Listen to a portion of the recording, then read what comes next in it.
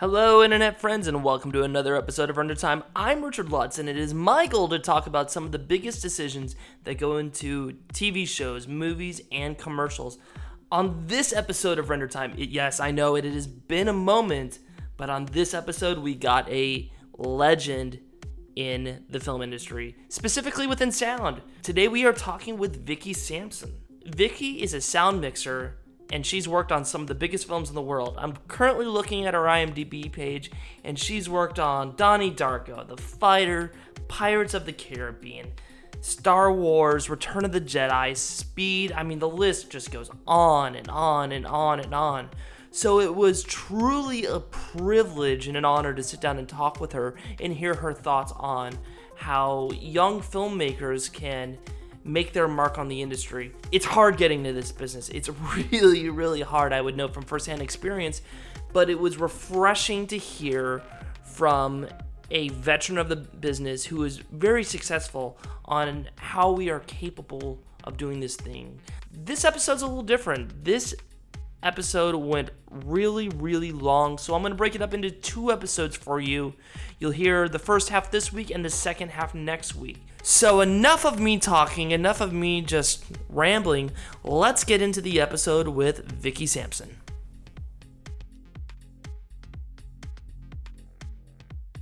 Why don't you begin by just introducing yourself? I'm Vicki Sampson, and I've been a sound editor for many years on some really cool projects that I got to work on with my mom, who was Kay Rose, the first woman sound editor to win an Oscar. And I should get the Oscar out.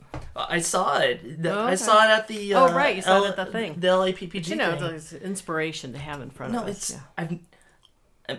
I've never seen an Oscar until that moment, and it's like, as a young filmmaker and editor, like, that is the ultimate prize in every filmmaker's head, is just like to be at the Kodak Theater holding that piece of hardware. I mean, that's, to see one is like, it truly is a swift kick in the butt. So, and I want to begin by thanking you to do this, because I know for me and my audience, I hope that they find it to be really inspirational in terms of how they can make their careers and dreams come true. So I wanted to start off by saying thank you. Oh, you're very welcome. So why don't you begin by telling... in many ways, I just want to shut up and not talk, because it's just, your wealth of knowledge exceeds anything I've ever experienced before in terms of sound. So why don't you tell me a little bit about how you got into the business?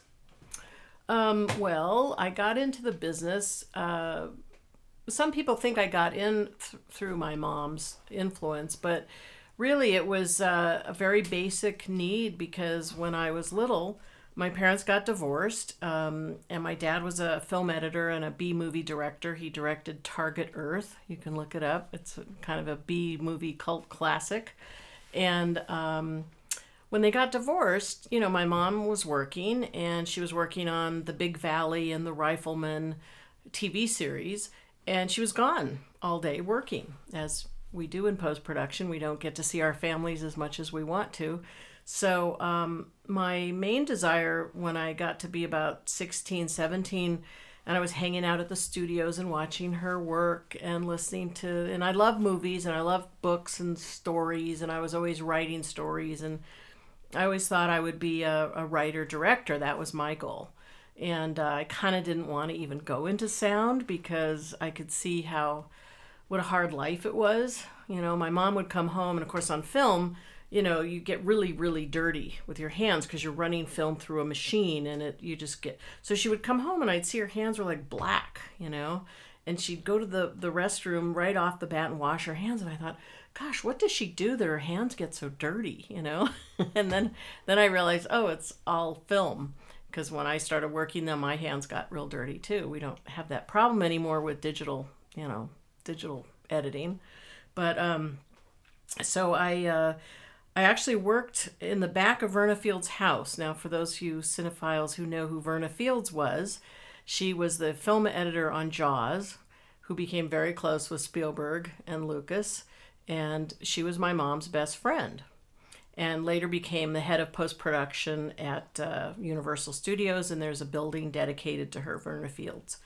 So My mom and Verna and another famous a music editor named George Brand were hired to do this film for Mattel. Mattel's son, Ken, his real name is Ken because he has a sister named Barbie. And it was his first time doing a feature, and they hired, these big time, film editor, sound editor, music editor, mixer to do this very terrible film. Anyway, so I kind of was the apprentice on the film, and we worked in the back of Verna Field's house behind her pool. She had a little pool cabana, and she had her dog Bubbles, who was this big hairy German shepherd that would lay across the moviola pedals and get dog hair all over the tracks, and this is how we worked. And I just was fascinated by the whole process. And of course my mom loved movies and always wanted to be a producer, and just loved stories and storytelling and would get lost in the movies. So my love of movies came from her, really. That's fascinating because it's like, for a lot of filmmakers, they want to do a specific thing in the business. And they're like, oh, I want to direct, I want to edit, I want to act. But they then get pulled a separate direction. I was talking with a friend who's over at Technicolor, and she does some associate producing there, and she wanted to direct, and now she's in the whole color game. What drew you to working in sound specifically, outside of your influence of just your mom? What was that thing that drew you to editing sound? Well, let's see.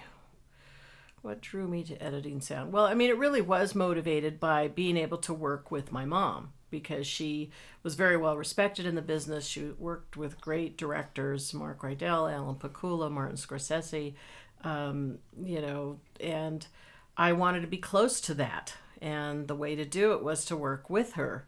And then as I got along and I understood the business a little more, I got good at it. As I do with most things I attempt to do, I get good at it. And then I started, wanting to do it more. Plus, the money was really good. I mean, here I was 21, and I was making more money a week than most of my friends who had graduated from college. So that was a big motivating factor, actually, because, and I was working on quality projects, I mean, my first film right off the bat was Cinderella Liberty, which was a Mark Rydell film with Jimmy Caan and Marsha Mason. And I was the apprentice editor on that film. And I wasn't even hired by my mom. That was the picture editor, Don Camburn, who later became the president of the Motion Picture Editors Guild. And he hired me because we didn't want things to look like nepotism, because my mom didn't believe in that, actually. She said, if you want to do this, you do it, and you get good at it, and then you'll be, wanted on your own sake. Absolutely. And I think I'm always fascinated to learn about how people break into this business, because I know a lot of my friends it's a tough grind. It's a really tough grind to find those opportunities and get established. Well, and I've taught so many classes. I taught at UCLA, I taught at Video Symphony, and I could see right away who was hungry to do this, because a lot of kids come out of, they go to school, like their parents pay for them to go to films, or film school classes or whatever you want to call it. But they're not hungry, they don't want to pay the dues. They think if they learn the computer and the machine and Pro Tools, that suddenly they're editors. And, we've had a long history of you come up through the ranks. You become an apprentice, just like the trades, like if your father was a cobbler, you became a cobbler, probably because it was available to you. But you have to come up through the ranks. So we used to, have to be an apprentice for 5 years. Then you were an assistant editor for a few years. Then maybe you were an entry-level, Foley editor. Foley, for some reason, has become the entry-level position.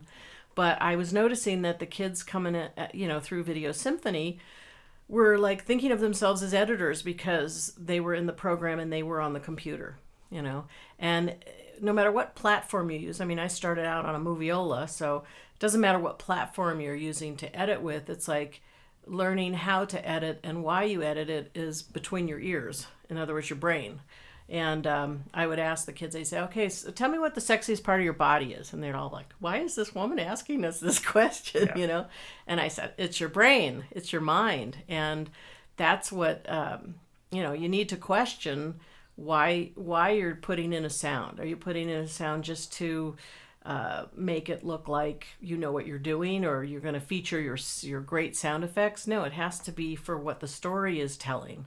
And that's what I learned from my mom. My mom was not a technician in any sense of the word, and it was amazing that she could use a moviola because it had a forward and backward pedal. Mm-hmm.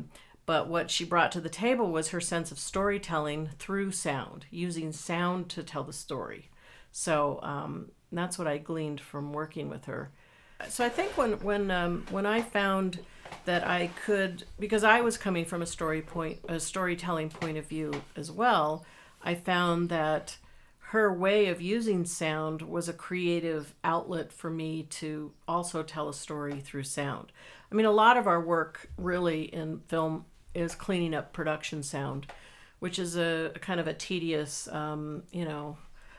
people say, oh, can I come watch you sound edit? It's like, yeah, if you want to watch paint dry, because it's kind of akin to that, unless, but I get really excited sometimes when I'm cutting a sequence and I figure out a solution to a problem, because that's what I really love about sound editing, is that it's problem solving from the get-go.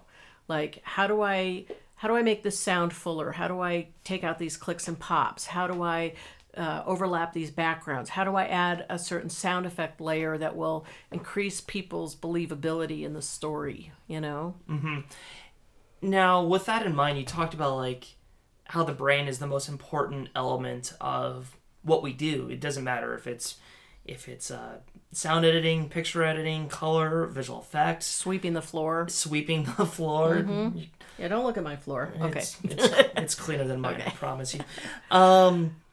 With that in mind, what would you suggest to new filmmakers who are trying to figure out how to tell and cut more impactful stories, both on sound and picture? I mean, your expertise is a little bit deeper on sound, but what advice can we glean from you on how to do these things? Practice. Work on any project that comes your way. Like if you're in a film school, contact the director's program or the producer's program and say, hey, I'm a sound person and I want to edit on your film. And, you have to pay your dues. You have to go and do it for free. You have to do a lot of projects for free because that's how you get good at it. And you're interfacing with people. And most of those films have the worst sound problems that you'll ever encounter. I've found low budget films are the worst but they're the best because you have so many problems to solve. And how can you make it better with sound? So I always tell people, think about the story, get the script ahead of time, envision, what environment does this take place? Certainly a sci-fi or something like that doesn't have real environments that you can go and record because they don't exist in real life. So you're creating layers. And the key to layering is having everything as separate as possible, because then you can add things and control the volumes and the levels and the placement of the speakers. So if you get everything as separately as possible, not married together, then you have a way of creating depth, and texture with the sounds. Like, for example, if you have a scene that takes place outdoors, if you just lay in a bunch of birds, then the audience's ear is going to kind of disappear that because it's a constant sound. It's like, why do people sleep with fans on or white noise? Because it cancels out things and you get used to it at a certain level. So if you have a scene that's outside and you may have a layer of birds and wind, but if you place a bird every now and then in kind of strategic places, suddenly the audience is aware that they're outside, that there's full of birds, and it's not something that's too much to draw your attention from the dialogue, which is the main point of most films is dialogue, Absolutely. And I'm just fascinated by just, as a picture guy and a guy that works a lot with, I nerd out on documentary filmmaking. I think it's really hard, especially in editorial. It's less is more in documentaries, but you don't have any control over what people say and when they say it. Well, it's interesting because like I'm working on a personal project, and I'm like trying to think about how I'm going to do the sound, but it's I think that these are all unique challenges about how we go about these things, and it's always exciting to learn from others about how we can do our jobs better as post-production professionals, because this is a hard business to be in. Like, it's pretty cool when it's on TV.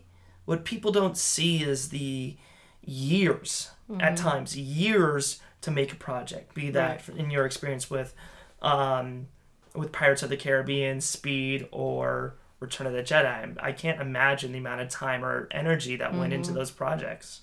Yeah, and when you have a sea of people working on very specific areas of that film, I mean, it's really determined by the budget. If you have a big budget movie, they can afford to hire 10 ADR people or 20 editors or something. When it was back on film, we had to do that. Now digital is a little less people, but all the Lucasfilms, they get much more time to do their projects than we do here in Hollywood. They'll be on a Star Wars movie for a couple years, and we'll get like 6 weeks to do this project in 6 weeks. So there's a lot of variables, but I think going back to your other question about how to break in, you just keep doing projects, and you can even strip, some famous film, just strip it off the YouTube or something, and put your own sound in, add your own sound to a project. I think that's a really valuable experience. And then listen to what the professionals, quote unquote, have put in there and see if it works for you. Of course, they have the advantage of, multi-speaker setup, and, you've got your stereo or whatever. Yeah, I mean... But it's really a balance. It's really a balance of dialogue. I mean, documentaries are a different animal because people accept more rough sound because it's real, quote unquote. Well, it's also interesting because it's like, I didn't go to film school. I studied broadcast. I could have gone more. Hence your setup here. Yeah, this is very low budget, and we're looking at a Zoom and me holding a Sennheiser microphone. I studied broadcast. I didn't go to a film school where we were taught how to use. I didn't go to film school either. They didn't really have film schools for learning this. I think what's interesting though is like with film school, it's like, oh yeah, you think you're privileged to like go to a nice film school, be that UCLA, USC, NYU. AFI, it's like, no, go do the work now. Like, get out there, make something, and constantly be trying to reiterate things. So it's... Well, the advantage that I see of film schools, and I've taught in all of those that you mentioned almost, is that you get a community of people who are like-minded, who are doing projects, and if so-and-so wants to be a director and you're their sound person, if they go on to be a director, they might drag you along with them, like Spielberg did with Richard Anderson, who did the first Indiana Jones and stuff, And so you get because this is what's the word? This is it's not a company. Collaborative. Yeah, I mean, film is a community. Communal. Effort. It's very very communal and. Wait, that's not the word. Wait, I can't think of it right now. It's nobody does it by themselves, and you need the influence of other people to help you, and it's a business of relationships. Just like when somebody says, "Whoa, how'd you get this movie made?" "Oh, I met a guy, and he had some money, and we just And I think intention is the biggest. Creative input you could have when you intend something, you're putting that out into the universe that you want something back for yourself. You're intending to direct, write, produce, whatever, do sound editing.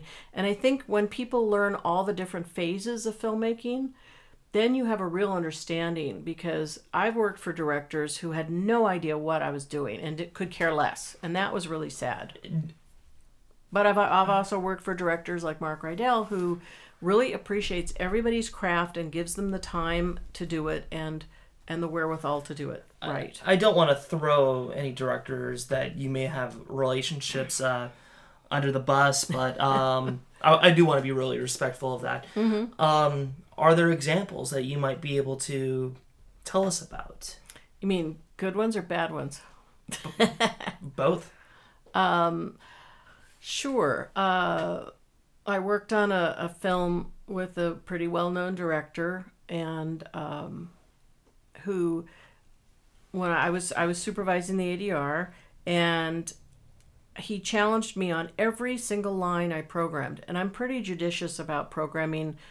Because I edit production dialogue, I know what can be fixed and what can't be fixed, and I really only put down the lines that truly can't be fixed and that could be helped by doing ADR. I mean, he would pick up the sheet and yell in my face, why are we looping this? In front of the actor that's right there on the stage.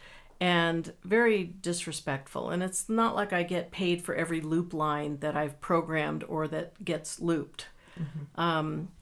And I said to him, almost in tears, I said, I'm here to protect your movie. I'm here to help your movie sound the best it can sound. And in my opinion of 30 years of experience, this is a line that could be helped with using ADR. I mean, it took longer to explain anything than it would have been for the actor to just loop the line, which was not a very crucial line at all, but it had a noise married to it that, when we got to the dub stage, the mixer turned around and he goes, why didn't you loop this?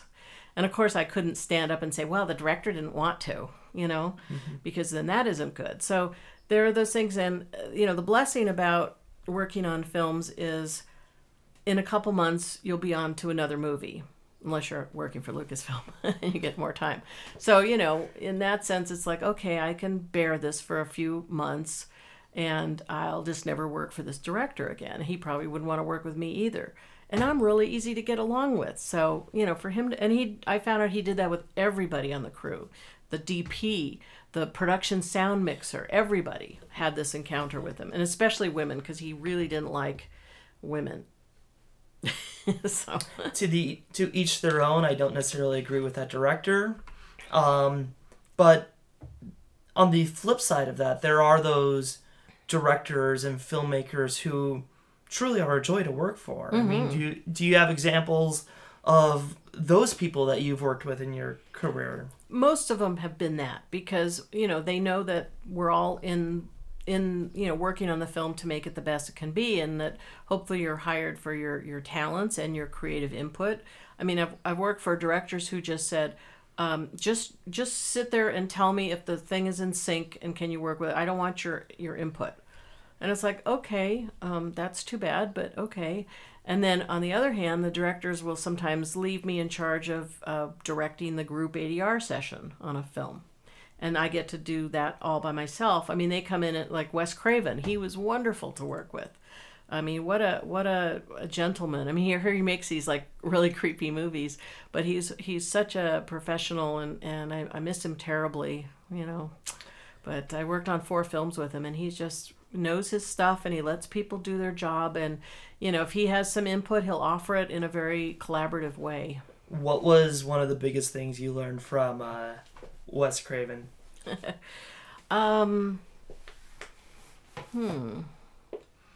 That probably that less is more, I mean, even in his movies that have a lot of sound opportunities, he tends to want to feature the dialogue, and less sound effects makes it scarier, even though we think of the opposite way, that more sound effects would make it scary. But it's like that collective breath when something's about to happen and all the sound just kind of drops away. Like the music stops, the sound stops, and the whole audience is like, what's going to happen to her? Kind of thing. Well, it's interesting because we've seen the same things with M.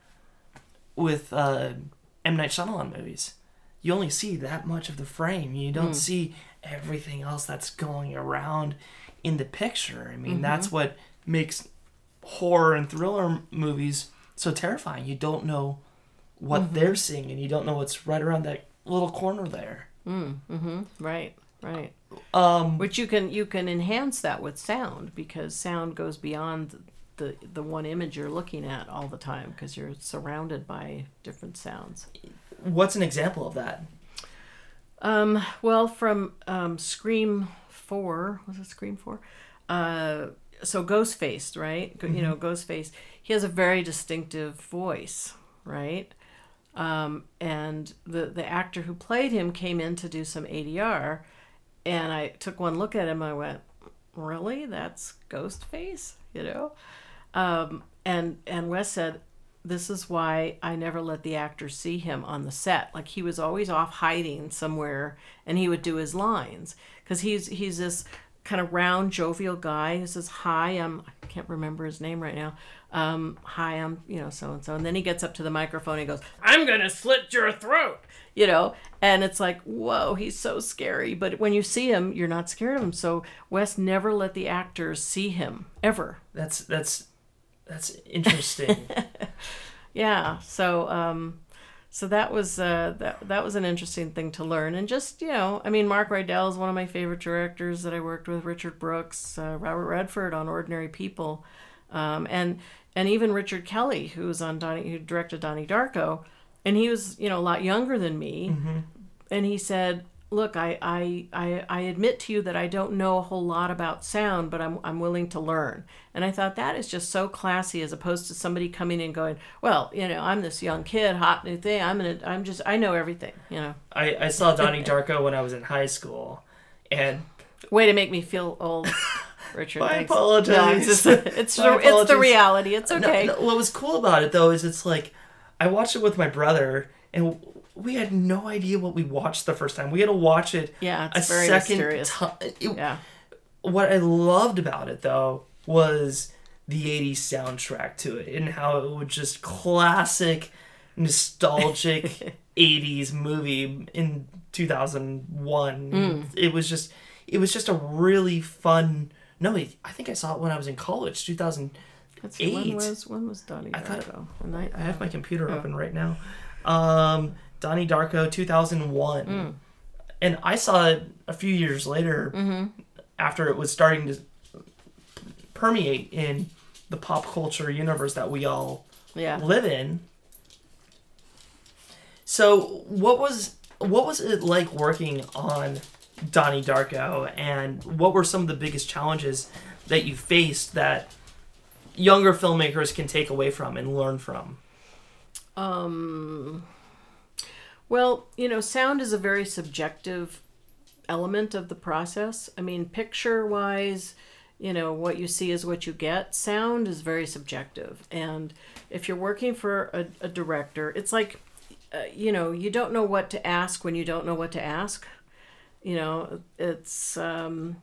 So, you know, somebody who hasn't had a lot of experience, you know, with the sound process, you know, some of them, they just go away and they come back on the mix stage and they say, "Yeah, I like that," or "No, I don't like that."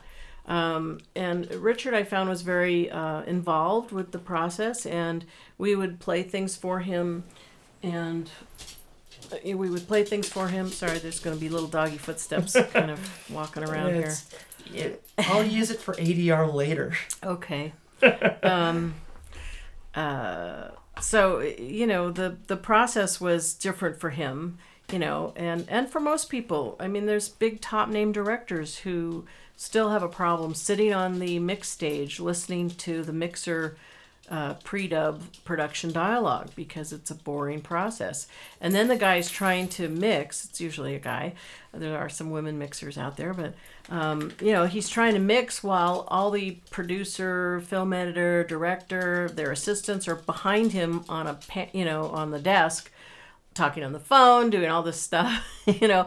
And I always think there should be little red lights on the mixer's chair that says, you know, recording, so that they could be quiet, because here they're trying to mix this person's movie, you know, in a with all this noise around. So, I don't know. It's a process. Wait, I got off track there. Well, you were talking about learning from Richard in terms of of just working with him as a director. Yeah, I mean, he was just very accommodating, and he trusted us. You know, he said, "You guys are the professionals. You know what you're doing. You know, please tell me when I'm supposed to listen," because it's a process. You know, is that really loud on there? It is, but it's fine. Go lie down, puppies. Go on, go lie down.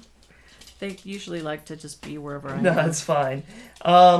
So it's, I mean, I remember working for Leslie Linka Glatter, who now is the director and executive producer of Homeland. She does a lot of... Oh, really? Yeah, she's really great. And I had done her film called The Proposition with Kenneth Branagh and Madeline Stowe. And I remember we were trying to listen to a tone on the dub stage that the mixer was trying to dial out, like a room, a hum or some kind of electronic, sound that he was trying to, and he was going back and forth and back and forth and back and forth. And finally she got up and she said, "You know what? I know you're doing something that's going to make my movie sound better, but it's driving me crazy. So I'm just going to go step out and somebody come get me when it's time for me to come back in and listen." As opposed to some other director who will stand up and yell like, "I don't know what the hell you people are doing. It's driving me crazy. Just stop it. I don't hear whatever you're hearing." Which is a clue that, okay, that's why we're the professionals and you're the director. You don't have to listen to all of these things, but it's there on a subconscious level and it will disturb audiences. Trust us on this, kind of thing. I mean, a lot of directors have said, "Oh, I don't hear that," because we all have selective hearing, right? Like when you're in a bar talking to somebody you're interested in, you're going to, subjectively remove all that background noise and just concentrate on what that person's saying because that's who you want to talk to. We have to manipulate that in a movie to give you that experience as an audience. It's interesting that you talk about all those things because I think it was the Denzel Washington movie Flight. I'm just using this as an example. They would take this pitch sound, any time that there was increased emotional involvement by Denzel, they would use this sound, this winding up sound that was from an airplane, just in music or no, it was a sound effect. Wow. That they were constantly using. So I find it really interesting hearing how these little details, these minute details that some people may not hear and others might, affect the overall they may not hear them, but they feel them. It's like a subconscious thing that sound does, think when I worked on the Seagal movie, these names are escaping me now. That's a donkey, by the way. Brain in the background. That will be also an ADR track at some point. Under Siege. And when I first saw the cut, I thought, oh, this is ridiculous. Here's a movie that these guys are on the ship and they're just running all around and it really sounds stupid because it doesn't have all the sound in it to make it seem real. So when I did I think I supervised the Foley on that. And when I went to the Foley stage, I was with this very well-known Foley artist named John Rush, who now has his own sound stage up at Lucasfilm. And that they built for him. I mean, he's terrific because he follows the story. A lot of people who go into editing are very technical, and you have to always remember what it is you're doing there. You're there to serve the story. You're not there to make the story serve you. So we had come up with an idea of every time people would walk on the ship, we'd have this kind of metallic ring off, which we did by putting a metal, kind of an aluminum trim bin. We used to hang actual film on this trim bin near the microphone so that when they walked on cement, they'd have this kind of slight metallic bounce off this aluminum bin. Now, if you go to see the movie, you're going to say, "Oh, yes, I hear what she's talking about." No, because, a ship, we could be on a ship right now, we'd be moving back and forth a little bit. But, I'm saying the surfaces don't imply you're on a big ship. Because a big ship is just cement and, wood and whatever ships are made out of. But they don't sound that different than what you're in a room, right? Like carpet and cement. And so we figured with that little slight metallic thing, it would give the subconscious feeling that we're on a ship. And so those kind of things, you'd never pick them out. They're just very subtle. It's like what DPs do with color and depth of field and focus and light. We do that with sound layers. I'm trying to wrap my head around it because as a picture guy, I'm these aren't things I normally think about. I'm trying to think about how I cut something down tighter and tighter and tighter and use my different shots. But I think what's interesting though with that is, in many ways, editors are the first guys to do the temp sound in some cases. Definitely. So and you need that. I mean, back in the 80s, film editors worked, with one track. You had to cut everything pretty much on one track because that's what you had to work with. And if you had more than one track, that's why I could show that example from Speed, because that was just one production track cut together, cut to cut to cut to cut. There wasn't anything overlapping. There weren't extra sound effects. There wasn't anything. And once why we even started doing temp dubs was because when the picture editor, do you want me to unplug it now? That's fine. People are just gonna have to deal with it. It's deal with the natural sounds of life. Yes, ladies and gentlemen. Yes, my Arrowhead water bottle came on. It is pretty loud though. Yeah. Okay. Filter it out. Isotope. But anyway, so picture editors would, turn over a temp dub mix to us, and we'd add temporary sound effects, music, because the studio executives couldn't stand hearing just a raw production track. And really it's kind of boring. If you watch a movie with just production sound, it's kind of boring. And especially nowadays, we're also used to hearing so much sound in a movie. Well, what was interesting when you showed that example from Speed was it's funny because people are always thinking about it seems like sound is a low priority in some and I'm not trying to be disrespectful. No, it is. It seems like people are so much more concerned about the camera, the edit, the actors, and all these things, and it's we'll get to sound when we get to sound. But what was fascinating to me when watching that scene from Speed was how much the sound really influenced the entire scene, because without those sound effects, it felt longer. Mm-hmm. Oh yeah, it'll feel interminable if you if you listen to a sequence without sound. That's why I a lot of times to my classes I'll show the first 10 minutes of The River without any sound at all. And basically it was shot MOS, and so all the sounds were added because of the rain building up and all this. And when I ask them afterwards, I don't tell them how long it is, I just show them the sequence. I say, how long did that feel? And they say, 20 minutes, 30 minutes. I mean, and I said it was 10. And they're shocked.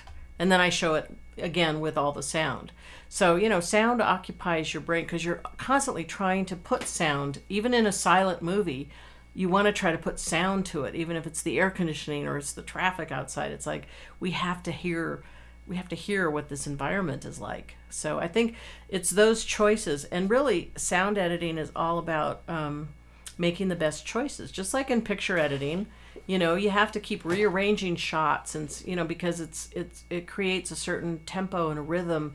The great Dee Allen, who cut Dog Day Afternoon and many movies, right? Mm-hmm. She edited sound first, and then she cut the picture to it. Interesting.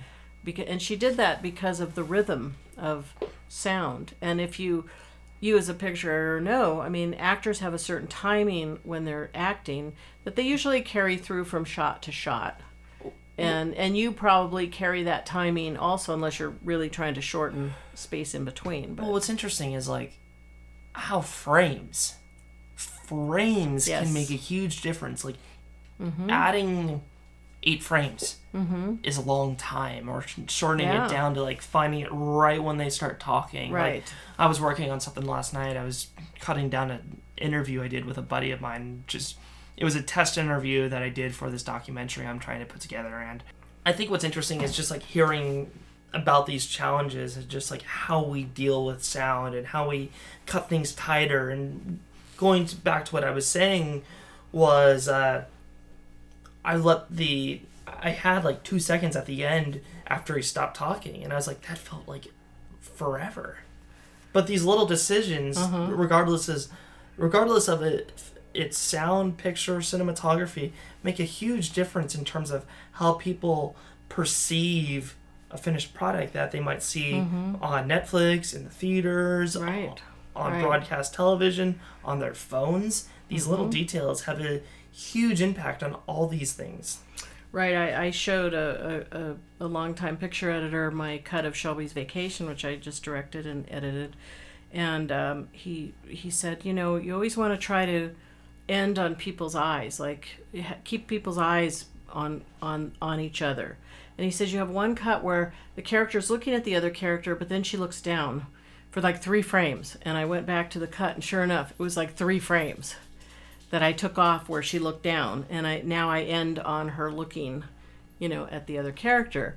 And those kind of things make such a difference. And I think also you have to give some films a little breathing room, because there will be music cues. I know some people don't like to edit with temp music, because then you get temp love and you end up, you know, loving that music. So I fall prey to that as well, even with all my experiences. Like, I love my temp music, and I can't wait to hear what my composer is doing with it, because I know it's going to be completely different. And I have to kind of flush out my ears and, you know, let myself enjoy what she's bringing to the table. How long have you been trying to do, or how long have you been working as a director, and what made you go in a different path rather than just continuing down sound editing? What drew you to ultimately directing? Well, I applied to and got accepted into the AFI's directing workshop for women back in 1988, 89, something like that, where they gave, you know, people who were working in the industry in other capacities other than directing, you know, a chance to direct a short film. And I got into that, and I made a short film. And I always had thought of myself as a director. And one of the things that my mom taught me, and as well as many other people in the business, is that no matter what part of the film process you're in, think of yourself as a filmmaker. Don't think of yourself as a technician or a recording engineer or a whatever. You know, think of yourself as a filmmaker. And so I always thought of myself as a writer-director, and I've always been writing stories and wanting to do that. And I thought, you know, getting into the directing workshop for women, which is a great program, by the way, still going strong. And now they even are giving women who come through that program an actual job directing. Oh, really? Yeah, it's pretty amazing. So for all you ladies out there that want to become directors in a male-dominated business... Well, sound editing is a pretty male-dominated business too, but and I've come across that kind of prejudice from a very famous composer who has died in the last couple of years. You could figure out his name by that information. Anyway, he did not think women could be sound editors, especially effects editors, and he kind of tried to sabotage our efforts in that regard, myself and another sound supervisor on a couple films. You know, and it's like, why? My gender should have nothing to do with what kind of sound design I can do. Oh, absolutely not. But, you know, people used to think that with my mom. I remember she went in to get she told me this story that she went in for a submarine picture, right? And the producer said, well, you're a woman. What do you know about submarines? You know, the sound of submarines and all this. And there was some guy in the waiting room who overheard, and he goes, I'm a guy. I don't know anything about submarines, you know, but we're editors. This is what we do, you know. So it should have nothing to do with gender, but...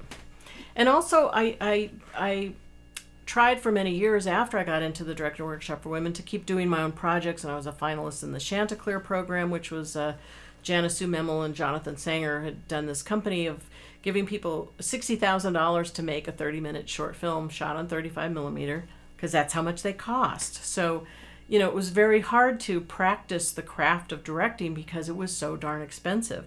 I mean, now we can make movies on our iPhones. We can, you know, it's very easy for people to just go out and practice the craft of directing for very little money. Mm-hmm. And that's how you get good at it. But you also want to study what went before you. Like, don't keep reinventing the wheel, so to speak. You know, learn how to set up a project for success, as opposed to turning it over to some sound editor who goes, well, did you shoot with separate mics? I mean, what am I listening to in your OMF? Did you merge the good sound with the camera sound? Is it just camera sound? I need to know what I'm hearing. Mm-hmm. What have been some of the biggest challenges or how has directing impacted how you now work with sound? Because working as a director is a completely different thought process. You're worried you're worried about a 30,000 foot level of everything in Right. the entire picture versus just one little detail being sound. How has directing really impacted your work as a sound editor?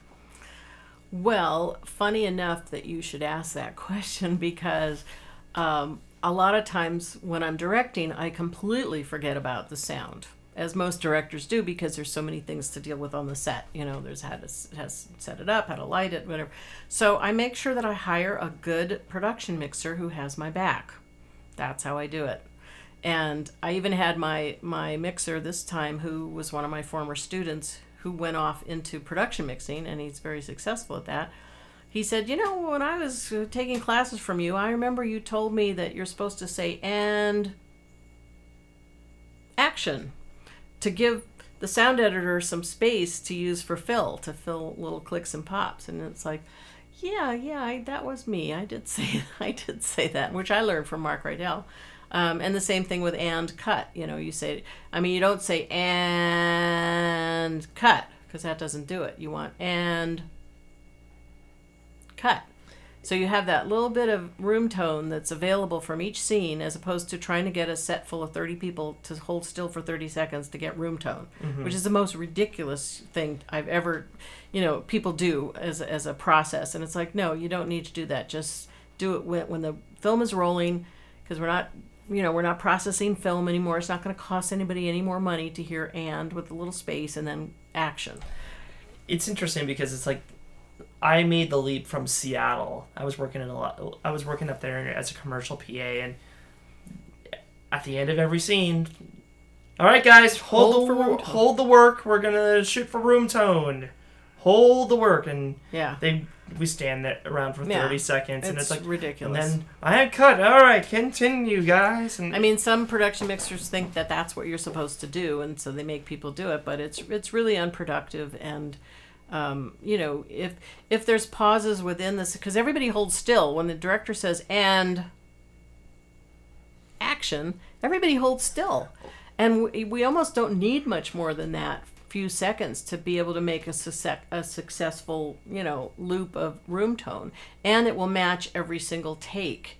Whereas room tone at the end of a take, you don't know if they're going to use 5 Apple take 2, or they might do 5 Apple take 5, and if you're not going to do room tone at 30 seconds of people holding still is a long time of dead space, where nothing's happening and people are frustrated. It just doesn't work. It's not practical. So when I'm directing, I'm I just make sure that my production mixer has my back, and ideally he or she should be trying to get wild tracks of ambiences, let's say birds and wind and things that are indigenous to where you're shooting, or if there's equipment. But people plainly just don't have the time, especially on low budget productions, because you're moving so fast and you don't have time for the luxuries of a long form shoot where you have the budget to have people doing just one thing. Like my poor little production designers were also doing the set decorating, and they were doing the art. Everybody wears many hats on a low budget production. It's interesting that you say like many hats, because I think that's the film industry and being a creative by today's stretch of the imagination. I think a lot of filmmakers are no longer just directors. They're editors or sound editors, or if one's a cinematographer, they may be ACing on projects or working as a Steadicam operator. Right. I think that's true of a lot of filmmaking in this day and age. Yeah, you have to. Well, plus with the advent of cheaper cameras to shoot with, you get to practice all those different areas and hopefully get good at them. But that's why I encourage people to just get their practice in with making short films. And I have this great handout. I don't know if they mailed it to you, called An Open Letter from Your Sound Department. I don't think I think, okay. I'll have to ask them.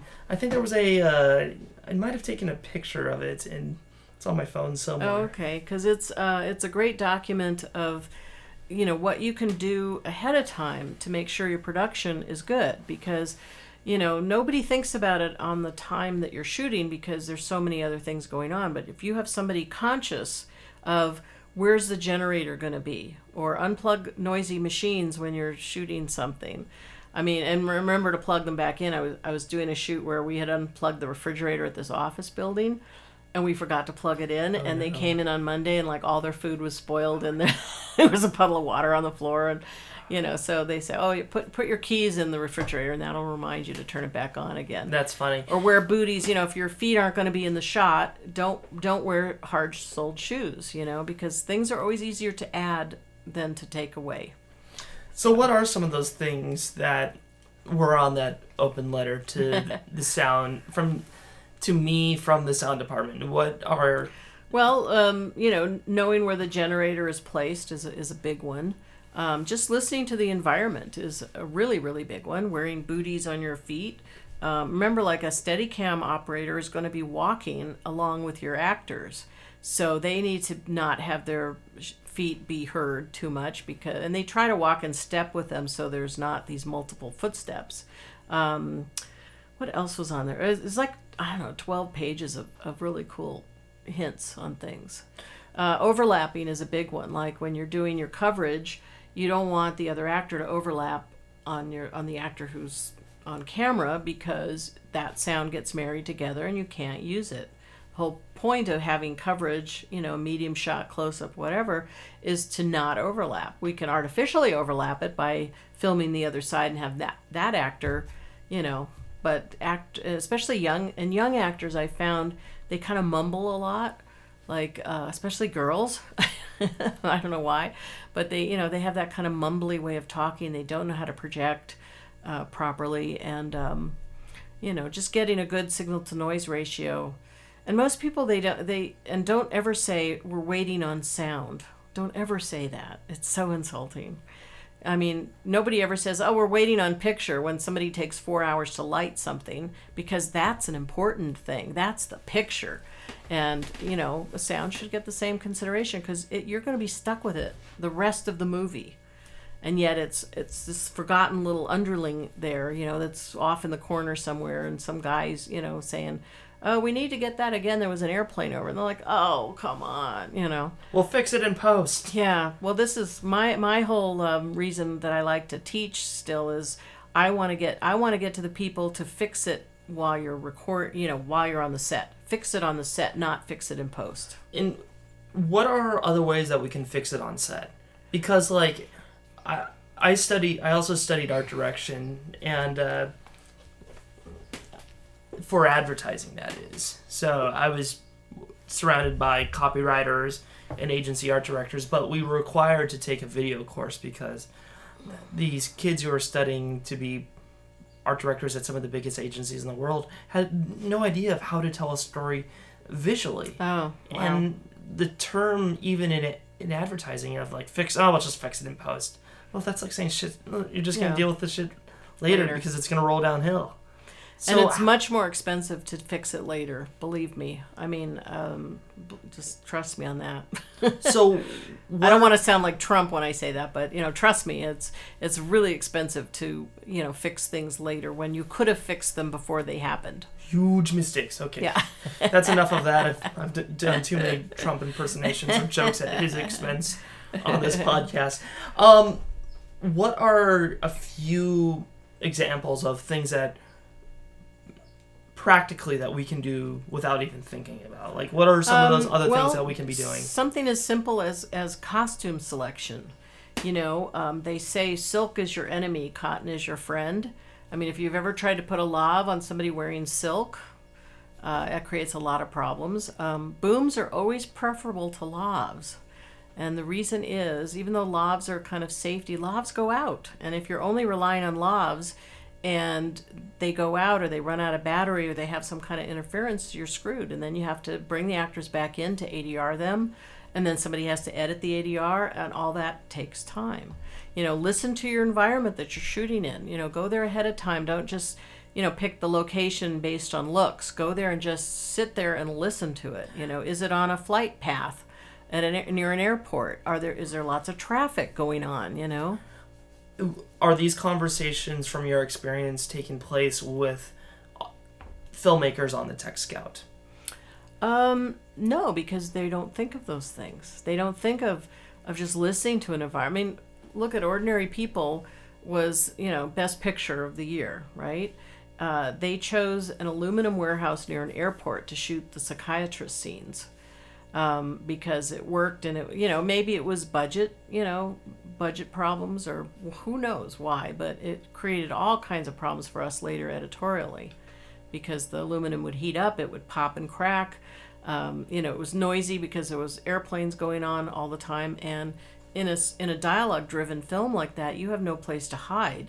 If you're on a big, effects movie with, cars blowing up and explosions and car chases or whatever, those kind of sound problems don't matter. But when you're just have two people in a room talking, and you're hearing, pops and clicks and crackles and airplanes, it doesn't give you that really nice feeling of what that scene is supposed to portray. So there's that. What else? Just costumes. I mean, Barbara Streisand in Prince of Tides wore a leather skirt sitting on a leather couch. Anybody who's moved on a leather couch wearing leather will know that, you don't want Barbara Streisand to sound like she's farting every time she moves in the chair. And yet those are their choices because they looked good. So it's really, that's why you have different department heads who specialize in their own area, and you confer with people because, you might say, I really want, when I was doing my AFI film, it was about a woman, modern day woman who fantasizes being a cowboy in the Old West to solve her problems in her office of her coworkers trying to steal her ideas and stuff. But anyway, so I wanted her to be wearing this really cool leather vest, in the Old West sequences with the fringe on the, and she put it on. She brought a thing over, and I said, just move a little bit for me. And she went, all right, all right, all right. So every time she moved, the whole thing would make this horrible leather sound. And I went, no, we can't use that. It's just not, it looks good, but it's going to sound horrible. And you always want to just protect the sound because that's where your story comes from. And people who get you as an editor know that the more you play things over and over and over, that's the way they become, you become accustomed to that, kind of like listening to your own, your favorite, group, and then you go hear them live in concert and you get a little miffed because they're not doing the phrasing the same way, or the notes sound a little different because it's a live performance. And you're hearing it, fresh for the first time that way, as opposed to the record you've been listening to. Going off that for a sec, I've always found that if a band can nail a live performance and it's better than the CD or the recorded version, I'm sold. Like I'll be excited about that. I'll be even more excited about them. Sorry, I just have to send. Okay, I'm all right. But yeah, I mean, because sound is kind of the last thing that happens before the film gets released, we're at the brunt of everybody's problems and time constraints and all that. And sometimes we get an input with the film editor about timing of things. Like in Daylight, there's a sequence where Stallone is going down through these fans, and there's a clock that he's going around that has like a beep sound that they put to it. And if you look at the sequence with that in mind, with that timing, we had to have the picture editor, who was very accommodating and willing to do that for us, add 2 frames here, 2 frames there to keep that rhythm up the right way. Otherwise, the rhythm would sound weird. And rhythm always outshines sync. Like if something is rhythmically okay, like Foley footsteps, and this happens a lot because the film editors are looking at a different type of timing than sound editors. So you might cut from a medium shot to a wide shot of somebody walking. Well, sometimes we get, they're walking on the right foot twice. So how do you accommodate Foley for that? You can't have them go dut dut dut dut dut dut dut, or change the the timing of dut dut dut dut dut dut dut dut dut dut. You have to gradually increase it, which you can do by either adding a couple frames so that the person's walking right left, And some picture editors don't notice it at all because they have a different sense of timing. So the same with ADR. Like, you want something rhythmically to be correct versus perfect sync that's out of rhythm, you know. All right, so that's all we got for this episode of Render Time with Vicky Sampson. Big thanks to Vicky for coming on the show, and be sure to come back next week to hear my second part of the interview with Vicky, where she'll continue to unpack a ton of insightful knowledge about how to make it not just only as a sound person in the film industry, but a working professional in Hollywood. Anyways, also, if you enjoyed the show, please leave a rating on iTunes. I would really appreciate it, and it would also get it out to more people, and it would be a resource that people could use as they are pursuing that Hollywood dream. Also, you can follow me on Instagram and Twitter with the handles Richard_Lutz. There you will find a ton of information about the projects I'm involved, Render Time, and various other things. Anyways, that's all the time I got for this episode of Render Time. And as always, create, share, and sustain the life that you want. Get out there and make some awesome work. Thanks, guys. See you next week.